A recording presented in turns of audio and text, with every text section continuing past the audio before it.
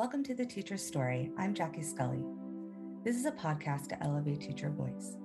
In this program, you will hear teachers sharing their journey into this profession and their ideas for education. This is about honest, vulnerable, inspiring storytelling. It's a time and a space for teachers to share their ideas for the future of education. Teachers are beautiful beings who give their heart and soul to their community. They're innovators, they're inspirational, not only to children, but to the people around them. And they deserve to share their voice. So welcome to The Teacher's Story. Enjoy. Hi, welcome to The Teacher's Story. I'm Jackie Scully, and today we have Anne-Marie Ristow with us, and I'm so excited to have you on. A little bit about Anne-Marie before we get into our questions is you are in higher education freelancer. SEE is your organization, Director of Diversity and Inclusion, learning facilitator with International Baccalaureate. I would love to learn more about that because I love the whole International Baccalaureate program. Yes. And UDLHE leader. So thank you for coming on today. We're going to learn so much about you and your work in education. Thanks so much for having me. So my first question for you is, what inspired you to get into the education industry or into teaching or, working with young people? Yeah, so actually education chose me. I was not a great student. In regards to attending school, when I was in school, I wasn't challenged. And so my brother worked at the high school and he would make sure I got to school each morning, and I would walk in the front doors with him and go through the building, go out the back doors, essentially, with whoever was going to skip class.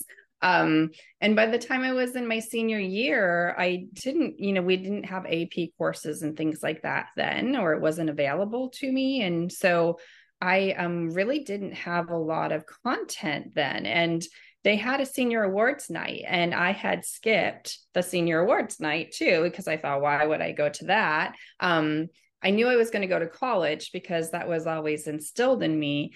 And when I got to school the day after the award ceremony, English teacher who mentored me, hence the writing that I do, was like, "Where were you? Why weren't you there? You received an award." And I said, "What?" And he said, "Yeah, I had received a scholarship, and it was to focus on education or on learning." And so I did my first 2 years of work in child development, and just was mesmerized by the human brain and our capacities, and continued on to be a classroom teacher, and was really blessed to be able to support in so many different roles. I always look at us as working for students and working for the children, because that's the generation that's going to carry on and extend and surpass our dreams for our world, right? So that's how I got into education itself. It just kind of caught me, and I never let go.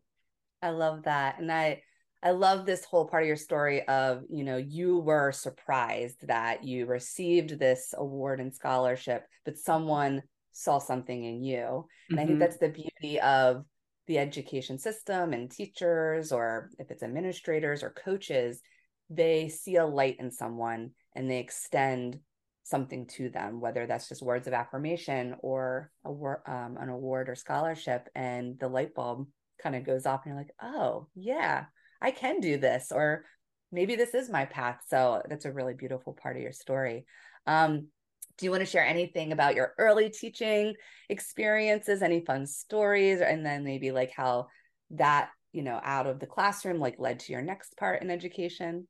Yeah. So I always worked in Title I schools. My first job was in a Title I school, and I loved it. I didn't know what it was like to not have those resources, because I was in an area of Florida at the time that was really growing a lot. A lot of schools were being built. And so my first year of teaching was selected to be on the leadership team to open a school that next year. So again, someone Wow. saw something in me that I maybe didn't even see in myself, which I think is a very huge theme in my life that I transfer over to others. Mm. And I just remember working with students. Part of our credentialing was having English as second language learners as an endorsement at a minimum. And I remember thinking the classes really focused on Spanish speaking populations. And my first year of teaching, I had like more than half a dozen different languages represented in my Wow. classroom alone. And so I had to very quickly connect to those roots of constructivism that I had learned in early childhood and really look at that human side of I get to be an influence and Mm. support and mentor these students. And so I took that into opening new elementary schools. I was able to do so once as an instructor and once as an instructional coach. So that was really great experiences. And then I always had this socially emotional component to the learning because my students, some people didn't value them because they spoke a second language or because they Yeah. looked at learning a little bit differently. And we would come back from fine arts or from the lunchroom or from recess. And there would always be an experience that would represent itself in allowing us to build ourselves as a community of learners and build the value for the Mm-hmm. students that I was working with. So I was selected to be a Fulbright scholar.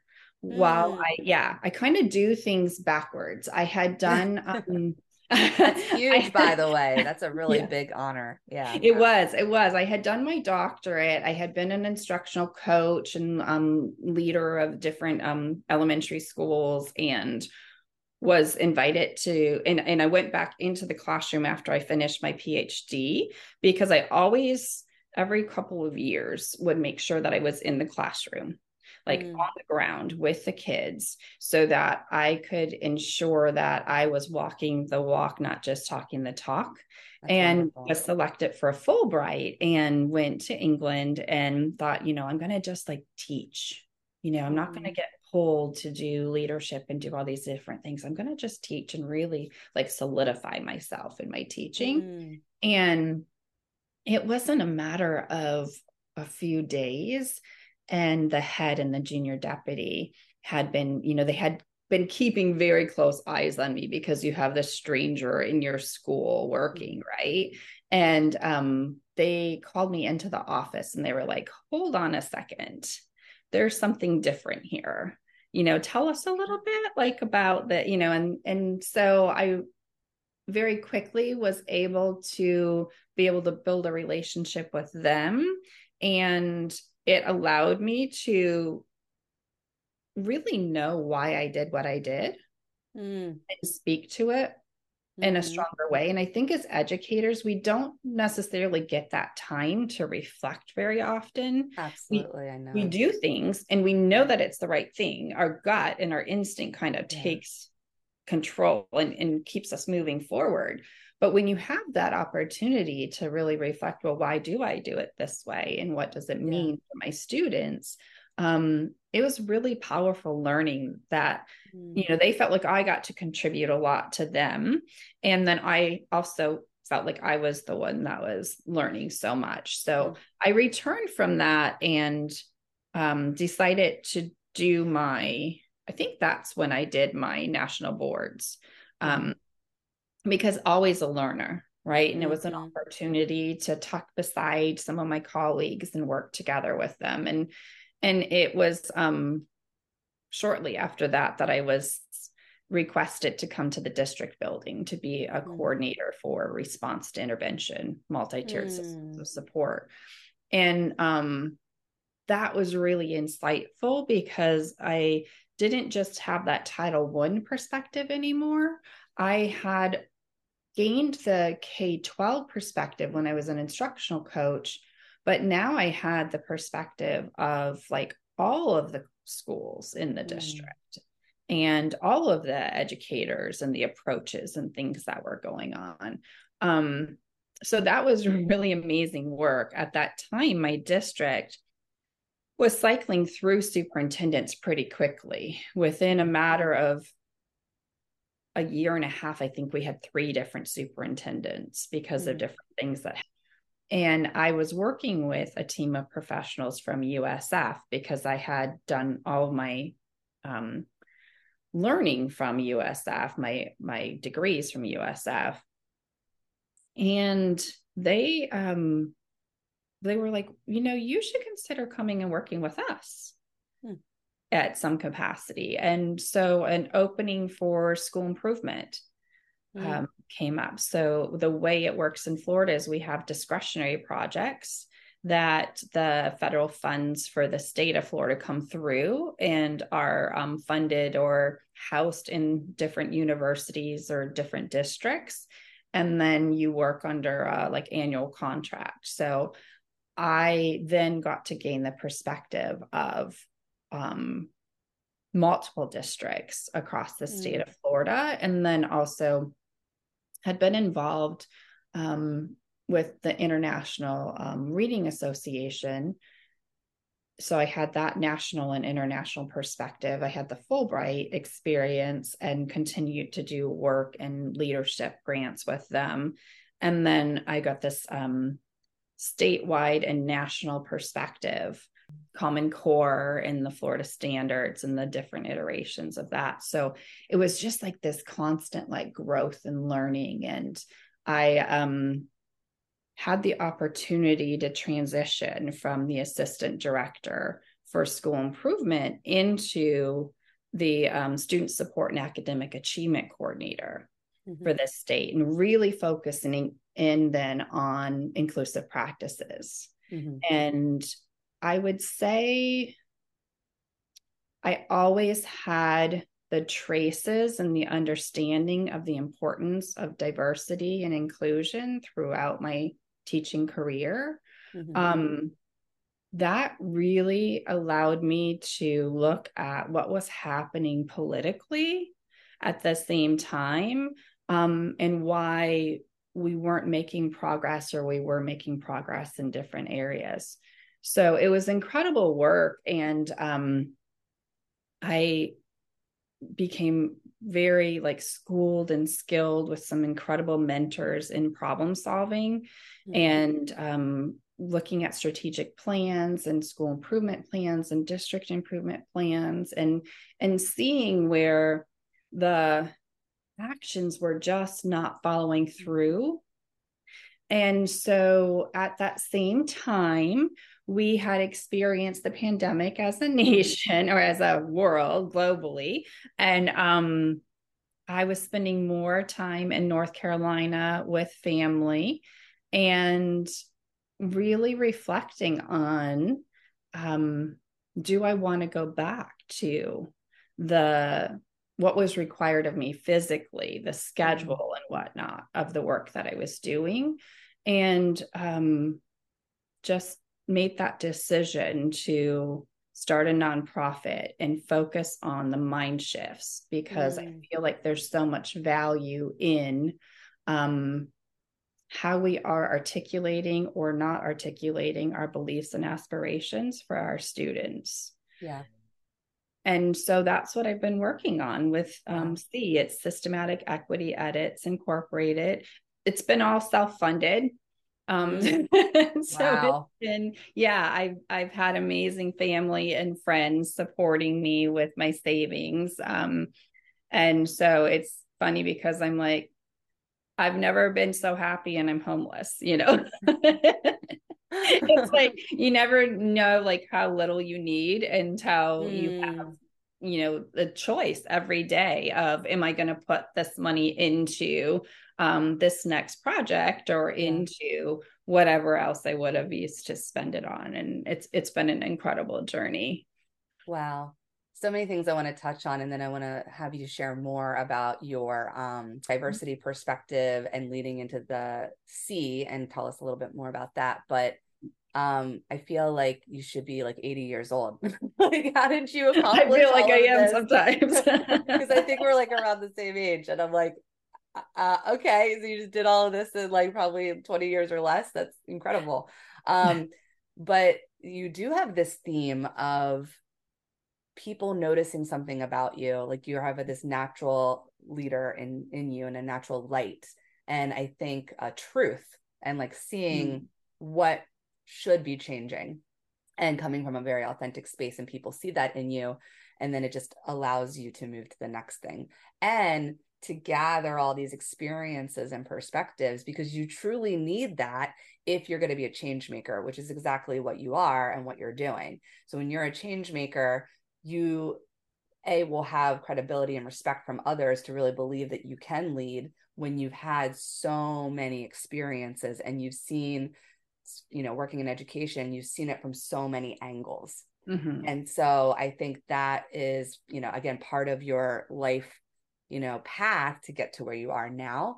And I think it's incredible. I mean, just to be a Fulbright scholar is a huge accomplishment. And like you said, I was going to be just a teacher. I just want to be in like that zone, and they already saw something in me and what I could advance to the next level. So it's just natural. It's just going to keep happening probably for the rest of your life.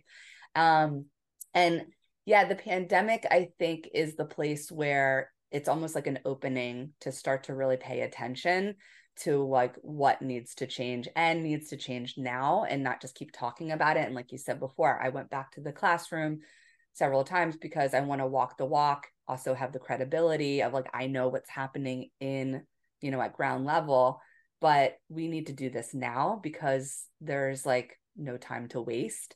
And so kind of leading into that, like the work that you're doing with your SEE nonprofit, which that's amazing that it's funded by yourself and your family. And, hopefully you can maybe get some investment or crowdfunding or something to help it grow and build. So if you can go into that, and also maybe the lens and perspective that you were alluding to with diversity, that would be great. Yeah. So I actually this year's projects are the first time that I'm like, oh, now I need funding, right?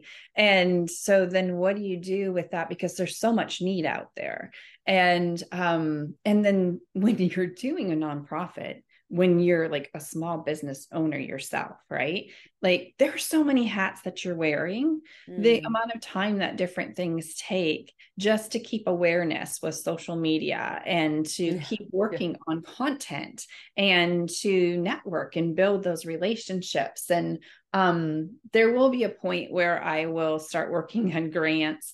I have been like, I'm like, okay, Lord, I just really need someone who like loves doing grants and would be willing to partner with me in some way so that they could maybe take a percentage of it to bring funds in. But right now I'm actually like, I'm keeping my eye on different positions because I want to fund a children's literature project that I have set as a goal for this year. And it took me a long time to build up what I exactly wanted it to look like, and then to find the illustrator that would be perfect. And so I have that illustrator secured. And so now I'm like, okay, well, now I need funding. And it takes so long to write grants, and maybe funding would be a better approach. But so that's something that like I grapple with every day is like, what can I contribute to so that I can also like keep this work moving forward? Because we've had some pretty hefty projects already. Like in February was a big month for us. We released the second year of the results of our multi-year study.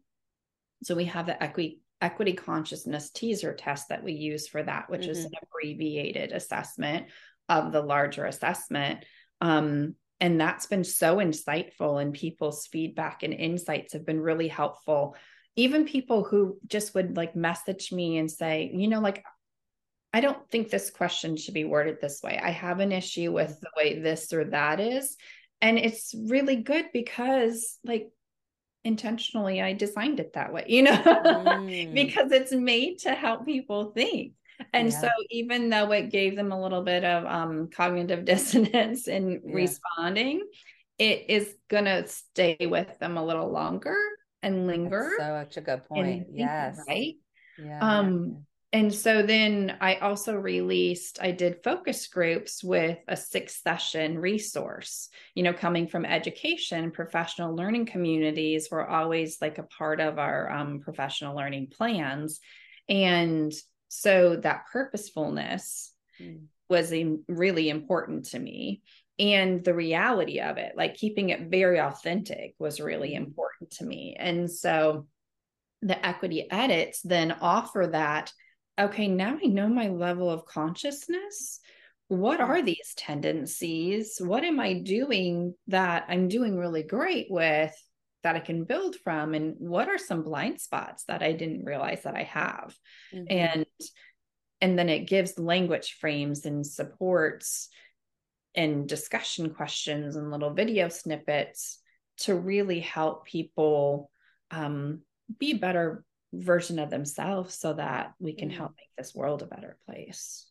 Yeah, I love that. And so is this something where it is going to also like be maybe like a curriculum or infused in trainings for like schools to adapt and use? And is that kind of like your vision, like moving forward? Yeah, for any organization, Yeah. actually. Okay. In higher ed, I've been fortunate to work in instructing education courses, but also like business management and business Mm. administration courses. And I see the need everywhere. And I've Yeah. looked at a lot of DEIB curriculum Mm-hmm. for adult learners. And I think that there's amazing work out there, but where we fall short is that ability to make it actionable in the moment, Mm. Mm. right? It's almost the way that it's packaged, it's represented in a being done to me, Yeah. not within me. Yeah. And Absolutely. so I tried really hard to make those materials that don't cost anything, they're totally Mm. free. Um, make them just, you can go in at any touch point. I was very cognitive of, you have time from the car ride home, from or to Mm-hmm. school, or lunchtime. Sometimes you get lunch when you're an educator.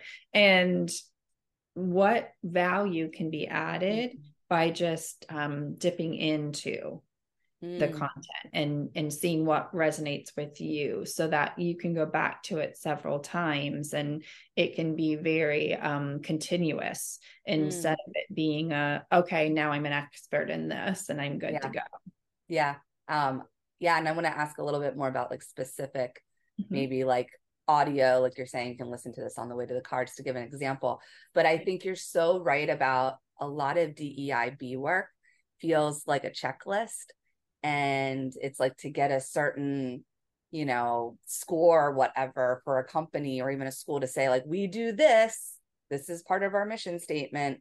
And we have this many teachers trained, and it is very much like there's not a lot of buy-in. Then the whole like I don't know, title itself has been used in politics, it's been tarnished, it's been thrown around, and there's almost like a negative connotation with it, which doesn't make any sense to me. But you know then it turns people off, like, oh, here we go, another DEI training or director or initiative, and then people, then they actually shut off, and they might be, some people are doing this just on Zoom calls, and they're like, yeah, I'm going to just be on my phone while I'm doing this, and like, what is it doing? So if you can give maybe an example Yeah. of like a module or an audio or something that, where this is supposed to be fully like for the individual to go through this and really absorb and take something away, because I think that's important. Yeah, no, absolutely. And Yeah. honestly, like that's how I write.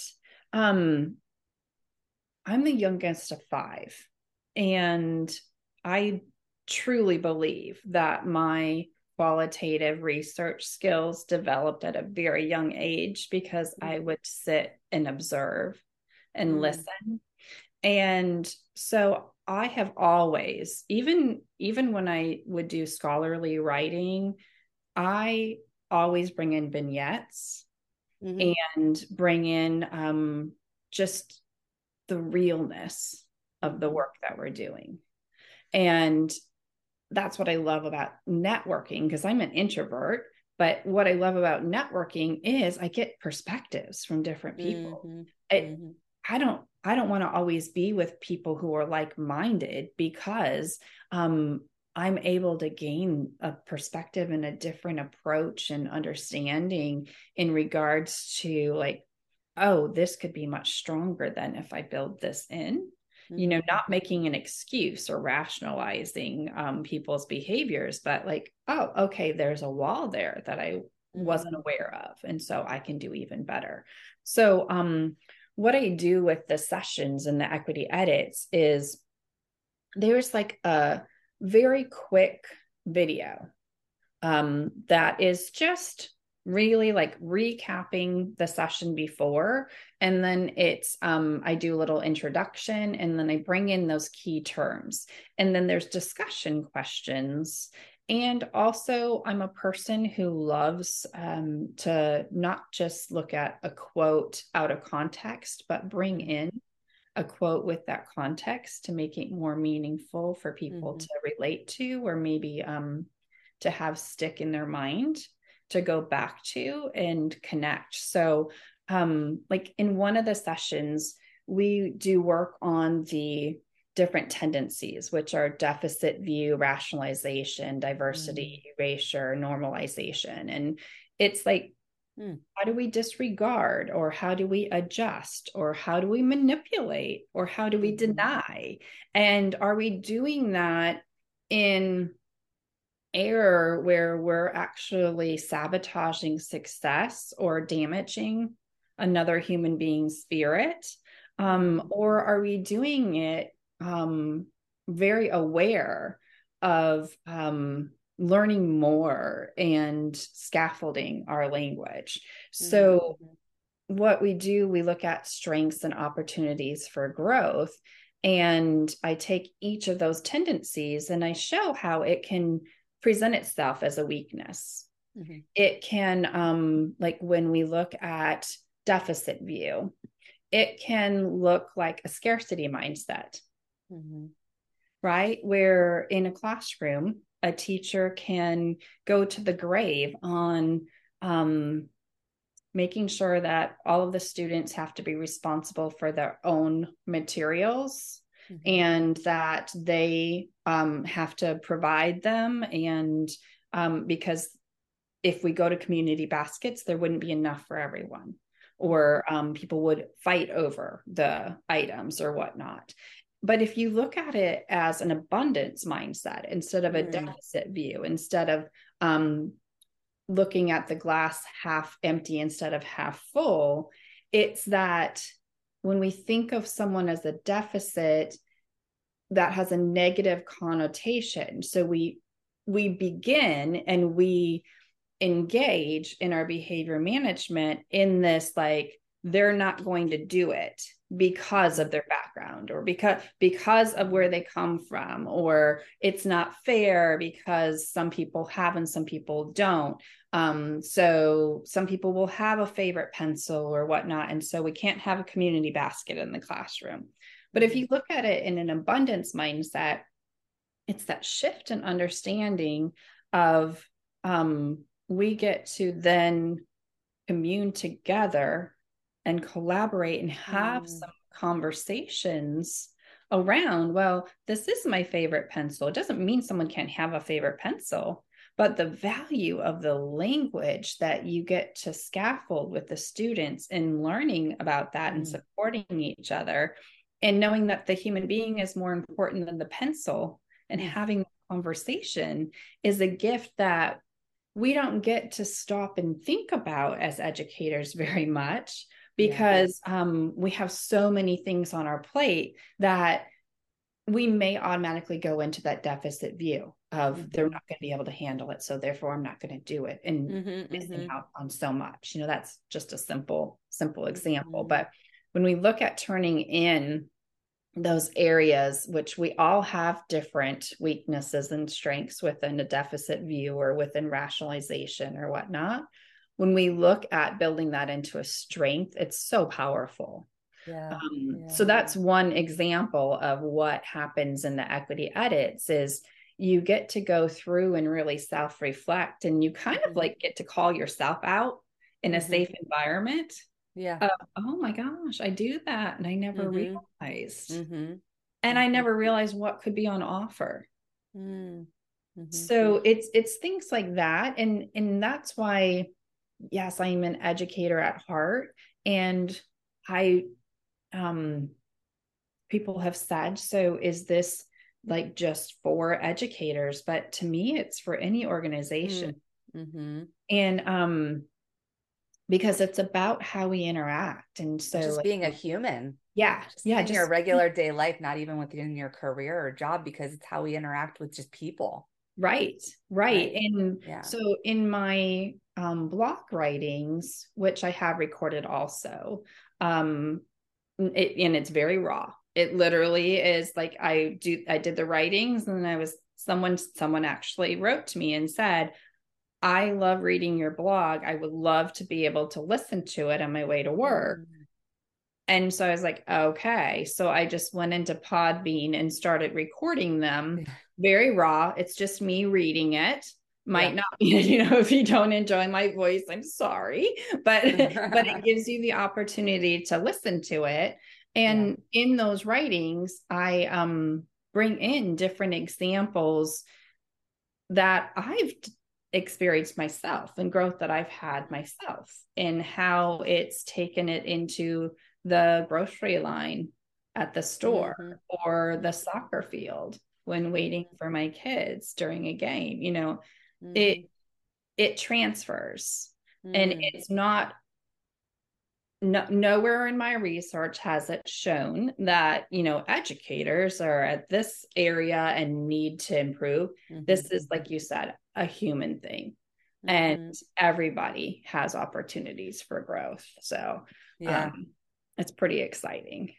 Yeah, and I like the use of audio because I think we're living in a time where, well, podcasting is just huge in general. I've just noticed that since creating a podcast, I'm like, everyone's having a podcast now. This is cool because I think a lot of people find it digestible, and to hear like whether it's little readings or an interview or whatever that may be, because a lot of people are like, even if they work at home, I want to listen to this on a run or when I'm walking my dogs or when I'm cleaning my kitchen, and not taking anything away from reading, but you can get a lot more download, and download information when you, and everyone, mostly has like these now, you Yeah. know, when you're listening to a podcast or audiobook. Like I still read books, but especially if it's something I really want to listen to, like there's meditations that are involved or whatnot, I get the audiobook, and then I have like a lengthier commute, so I get so much more information if I'm listening to it. So I think that has a lot of value. But I want to touch on this whole kind of concept of what you're doing with this work is like, again, it's not a task, it's the psychology. Like you are helping people with their own brain and their own kind of confirmation bias and their own cognitive dissonance and all of that. And this is totally in my wheelhouse because I teach this in my psychology class. And I often will tell students, especially when we get to social psychology, I'm like, we do all these things. So when we go over like terms and I go over examples, you're going to be like, oh my gosh, I do this. Don't feel bad. You are human. It's part of human nature. But the work we're doing now, not just to take a psychology class to get a credit, but literally is to start catching yourself, right? Like, so then you're like, oh, yeah, I so do this. Is like attribution, theory. Like, yeah, I'm doing that and I'm kind of judging someone. And you're kind of just retraining your brain and picking up on that so that you can take some time and reflect and really think about how to maybe have more of an open perspective. And a lot of this too, like you're turning something that's negative into a strength, is like that positive psychology. Look for the abundance. Like all of the positive psychology field is like flipping kind of clinical psych on its head and saying, well, let's look at the strengths that we have in our community. Let's look at the things that are abundant and then utilize that. And when you come from that mindset, it's so much easier to build community than thinking about scarcity. right? And our mind, our default is fear. Our default is scarcity. Our default is to put up defenses and protect the ego. It's just like we naturally do it. Mm-hmm. And this kind of work and these kind of like modules, audio, video, is to just slow down and Mm-hmm. just take some time to reflect on what is actually going on in the brain so you can kind of retrain it. And it is amazing, plasticity.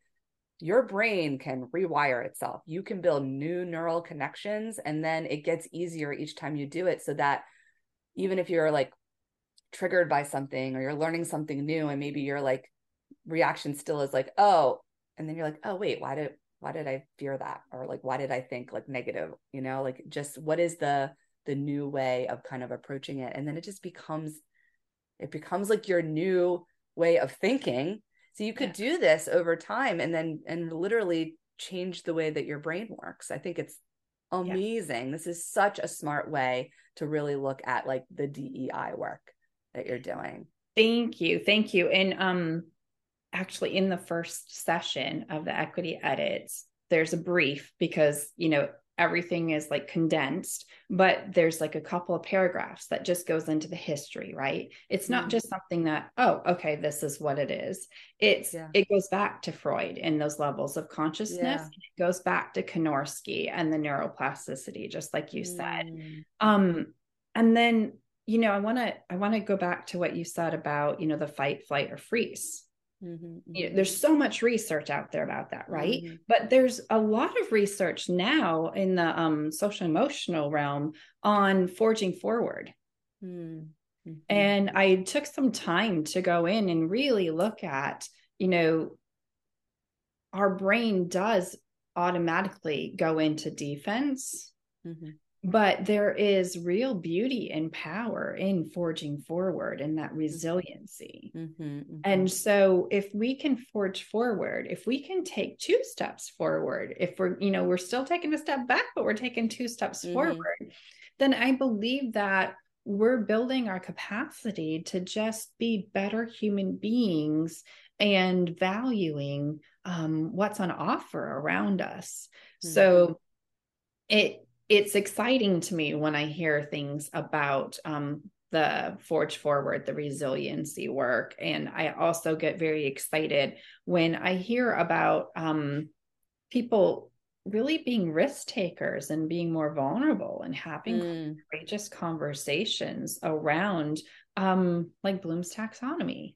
mm-hmm, I think we have, when we look at the structure and what's on offer with that, it's like, okay, this really helps. But when we see it living itself out, and we know that we have students who are living in their car, but still like mm-hmm, rocking it in the classroom, mm-hmm, we can be a little bit more open-minded about, well, maybe it doesn't have to be a hierarchy. Maybe it doesn't have to be a leveling. Maybe there's some real gifts in humanity that we've been missing out on mm-hmm, because we've been learning things more in isolation, where now I think it's so exciting to be able to bring research to life and be more in the moment with it, mm-hmm, and not just be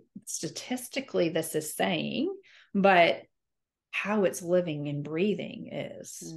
mm-hmm, And I think that maybe we haven't looked at what's on offer in that way. mm-hmm. And I think that there's a great opportunity there when we Yeah. do. Yeah. I think a lot of like the meta work, right? Like I think Mm.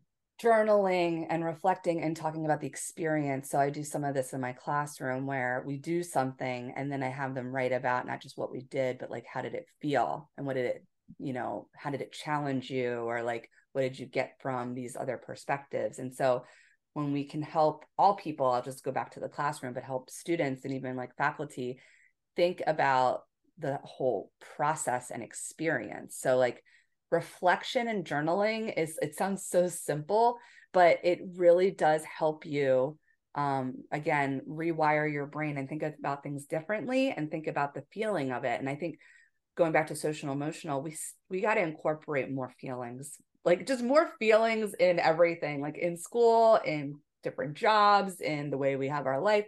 We just still are a society that doesn't really want to talk about our feelings.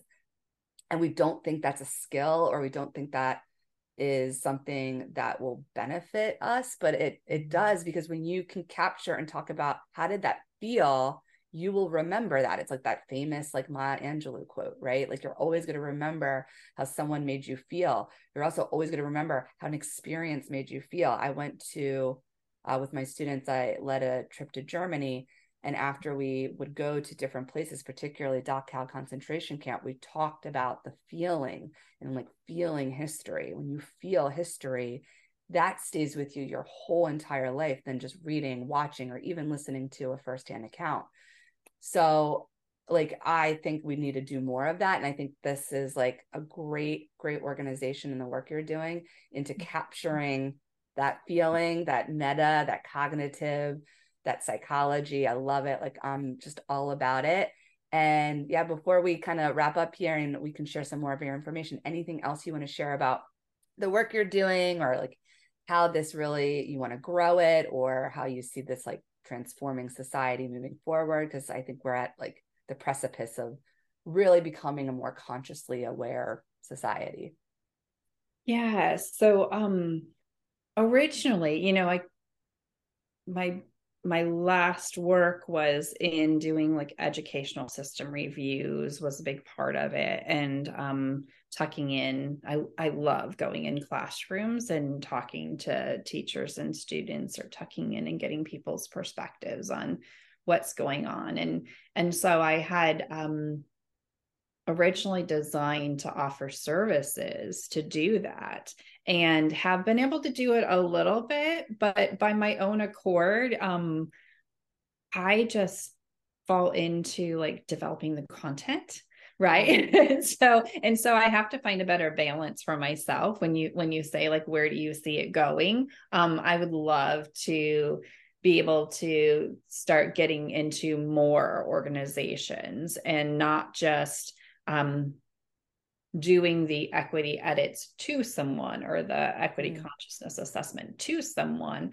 but having it be tools that catapult the conversations like we're having here today.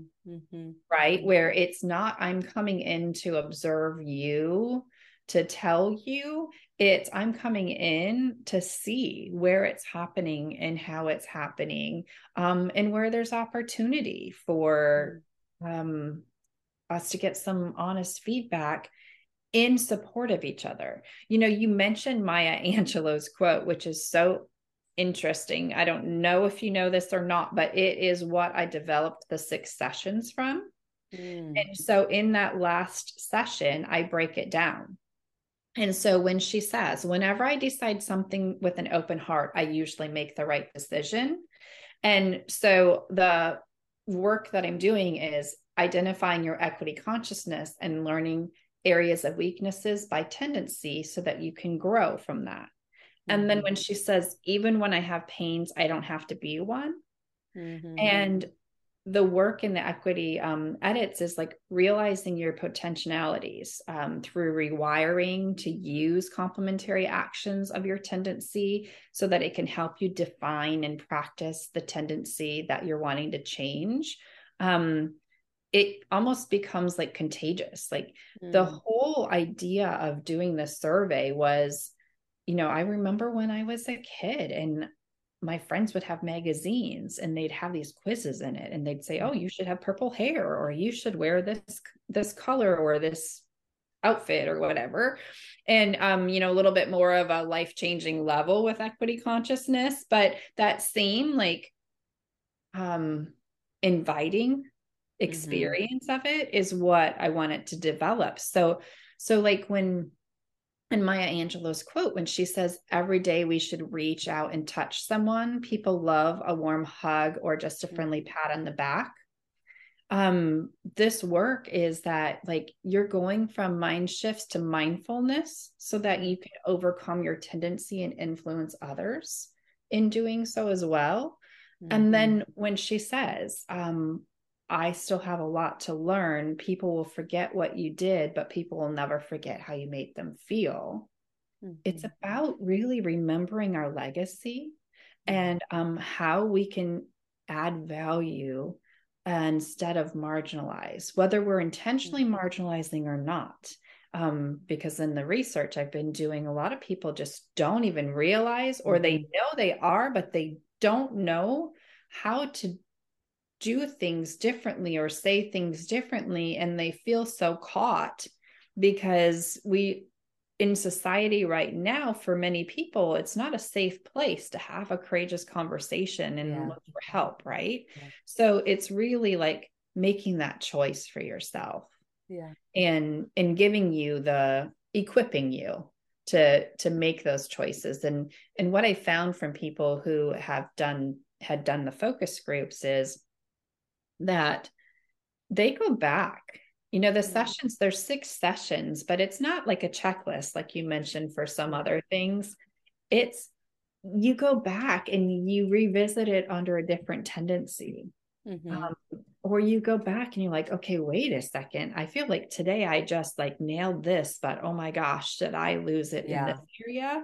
And you can kind of have that safe support without me being able to be right there with everyone at every time. It gives that encouraging, supportive access to doing some of those changes that can be tough and can be daunting to not know where to start and not even know, the history that you have and how that's impacted some of the decisions you're making today. So it's pretty exciting work. Yeah, and it's the power of like each other and our influence we have on each other and the ripple effect of that. And I talk about that a lot, is that if you see someone doing kind of this work and you see a change in them or how they start talking about, things that they're understanding, you're like, what's going on here? I kind of want to know the secret sauce, right? Like I kind of want to be in on this, like this thing you're doing. And I think people will approach this work so much more when they can see it and they can see people changing and changing their perspective and saying, you must do this because you are deficient in this, right? People get then defensive. So I think not, saying we've done it the wrong way, but like the work you're doing is just more intuitive because the way I think at least DEI has started, it kind of came across, like I said, the checklist and all that, but kind of defensive and kind of putting people in the defensive of like, you have a deficit. So going back to that scarcity, and you need to change because this isn't working in this school or organization.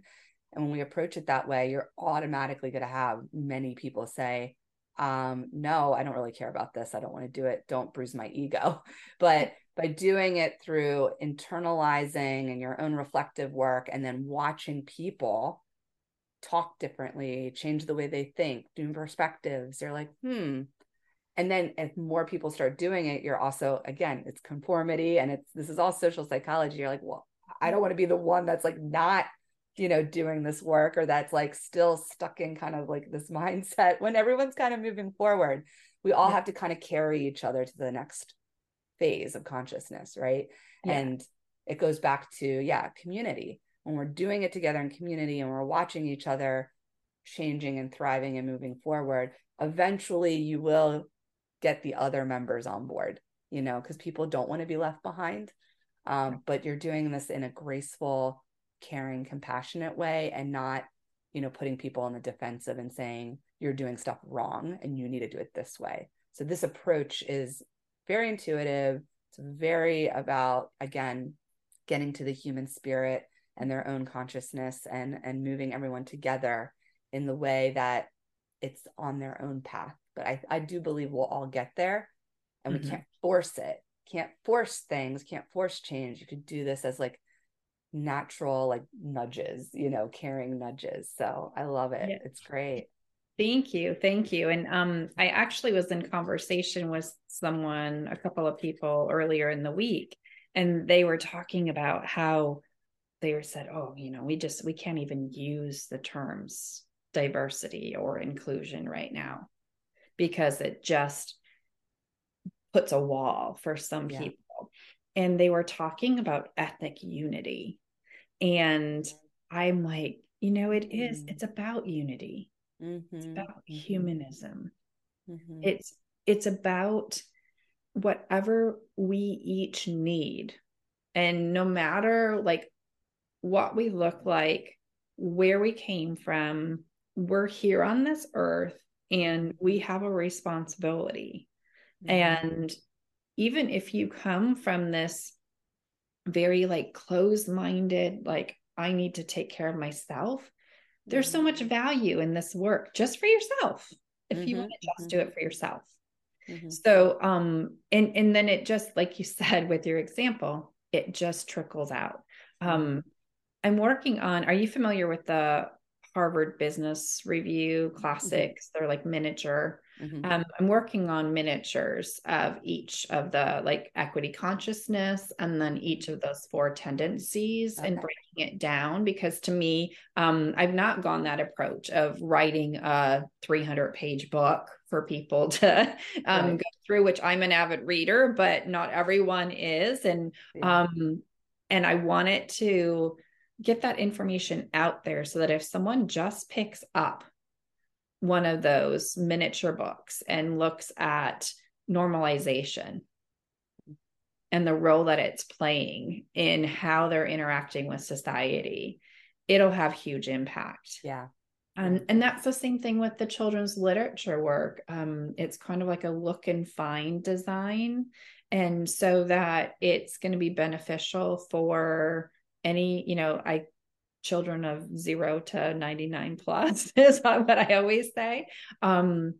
Because it's building resources that are supportive of us and where we are and Mm-hmm. just helps us to grow into where we want to be or where we maybe couldn't even fathom for ourselves. Mm-hmm. Mm-hmm. I mean, pinch me, I get to do this work every day. Amazing. It's all Yeah. about growth at the end of the day. Like you can't just say, I got to this point, I'm good, right? Like we're Yeah. always growing and you always are, trying to be a better person and you're not going to be perfect. And the point is like, you just want to get to like the next level each way through it and holding each other in community. I like this aspect of ethnic unity because we all come from different backgrounds, which we need to recognize, but we're all human and we need to also see what we do share as commonalities and why we want to be doing this together. And I talked about this recently at a conference I was at in New York, was that when we're learning history that's hard, it's like we don't want to like obviously cover up truths, but we all have to own that it's our history. So like we're talking about American history, doesn't matter where you came from, immigrant, black, white, whatever, it's all our history. And if we Right. own all of it together and say we're all part of it and we're all part of knowing and understanding so that we can take that and move forward and be a better society together, reframe that instead of like when people start thinking that people are pointing fingers. No one's pointing fingers. Right. You're learning truth together to understand your commonality, this history together, so that you can move forward. And that's it. I mean, it's not rocket science, No, it but it isn't. does It's take especially work. here in North America, I right? Our know. country is so new. And Yeah. we tell people I always told my students and I always modeled learning from my mistakes, right? Mm-hmm. And we made some good choices and we made some bad choices. But I think what does more damage is in not owning it Yeah. and not trying to build it up. It's Yeah. really important that we can come together in unity Yeah. and really recognize what's on offer. I love it. Great way to end. Thank you so much, Anne Marie. And any information you want to share with the listeners, and I'll plug that in the show notes, the website, or any other info that you would like to just plug for yourself. Yeah, no, I am on year 3 of the data collection for the research. So if they go to seethingsdifferently.org, a pop-up will now present itself about 20 seconds in. And that is private for them. Like, I don't have their name unless they give me their email, but never will they see their name on my website with a quote or anything unless it's been asked about ahead of time. So that would just be super helpful. And then just networking, and anybody who I'm very approachable, and I love to connect virtually, or I'm all over the US all the time. So getting together for coffee and having these conversations. Right. Love that. Yes, bringing the humanity right to this Yes, work. absolutely. Well, thank you so much. This is a wonderful conversation. I love what you're doing. I think it is innovative, intuitive, and it's looking really at the DEI work in a totally different way, in a way that I think is going to be our way forward. So I really appreciate you. Thank you. It was good to meet with you today. Great to meet with you. Thank you. Thank you for listening to The Teacher's Story. If you like this story, please subscribe and leave a review. You can also follow this podcast on YouTube and subscribe and leave a comment. All reviews help this podcast keep going and elevating teacher voices.